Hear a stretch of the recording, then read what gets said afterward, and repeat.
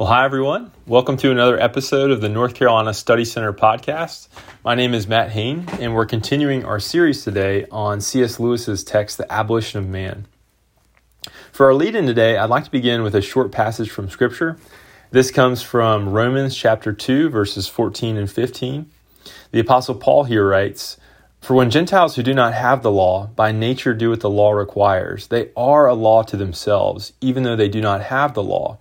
They show that the work of the law is written on their hearts, while their conscience also bears witness, and their conflicting thoughts accuse or even excuse them."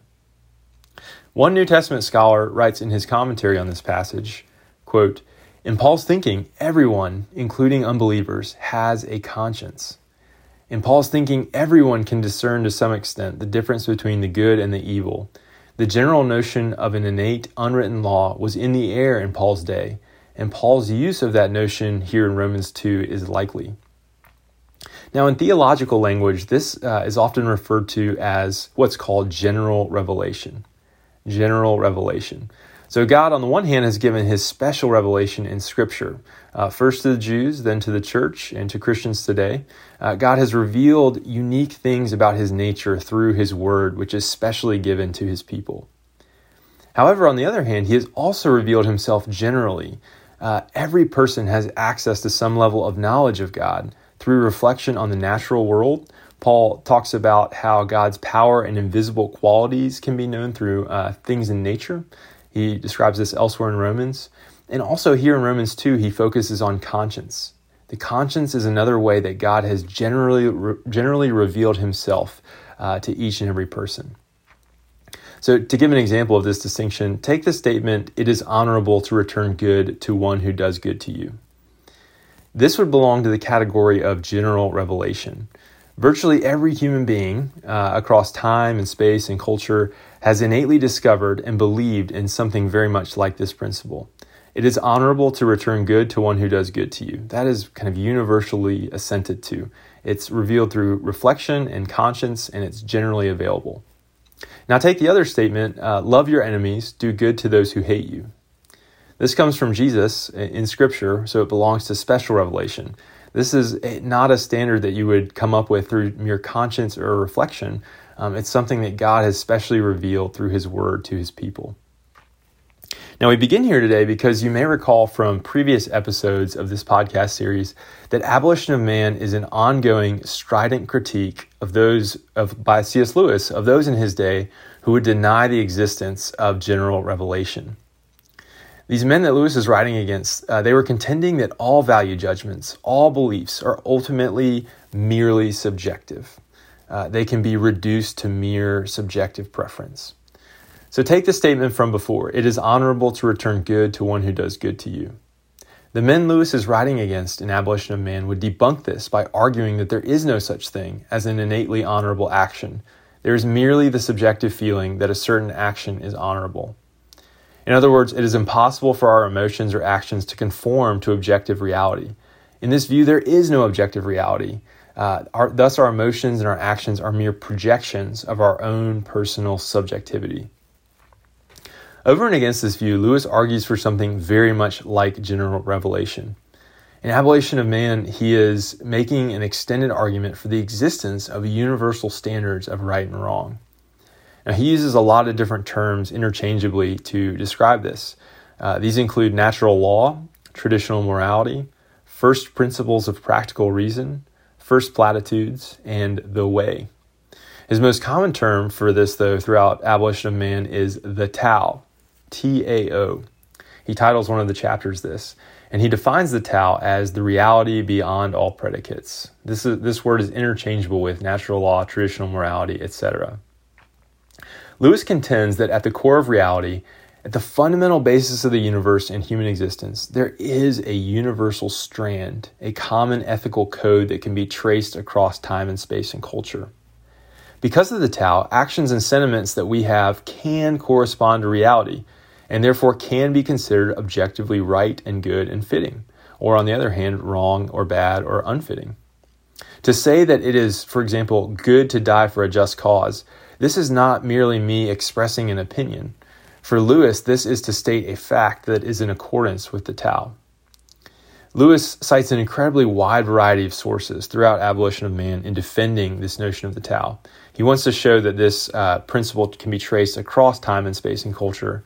And so his citations range from Plato and Aristotle to Jesus, to Hinduism and Confucianism, to John Locke and the Enlightenment. Lewis believes a common strand of moral truth can be traced across all of these disparate voices.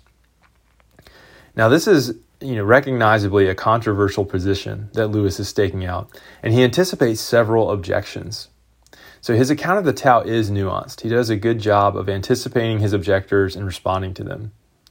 He acknowledges that morality has varied widely across time and place and culture. So for Lewis, the Tao does not mean that every culture has identical moralities.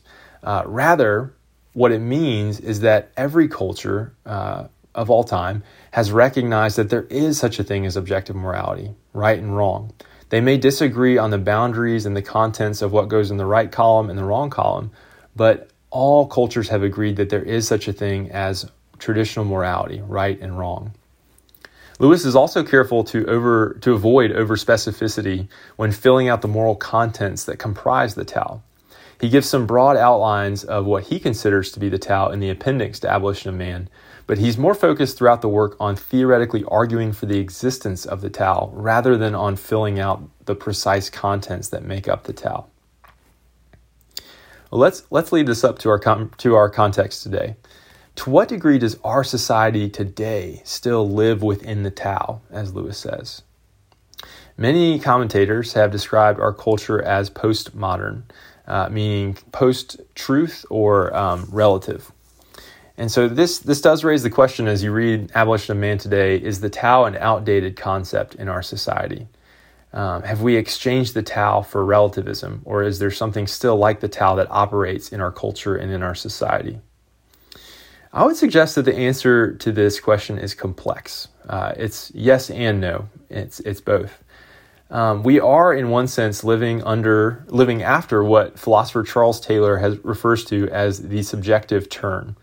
We've made the turn from objectivity and the search for objectivity to acceptance of subjectivity.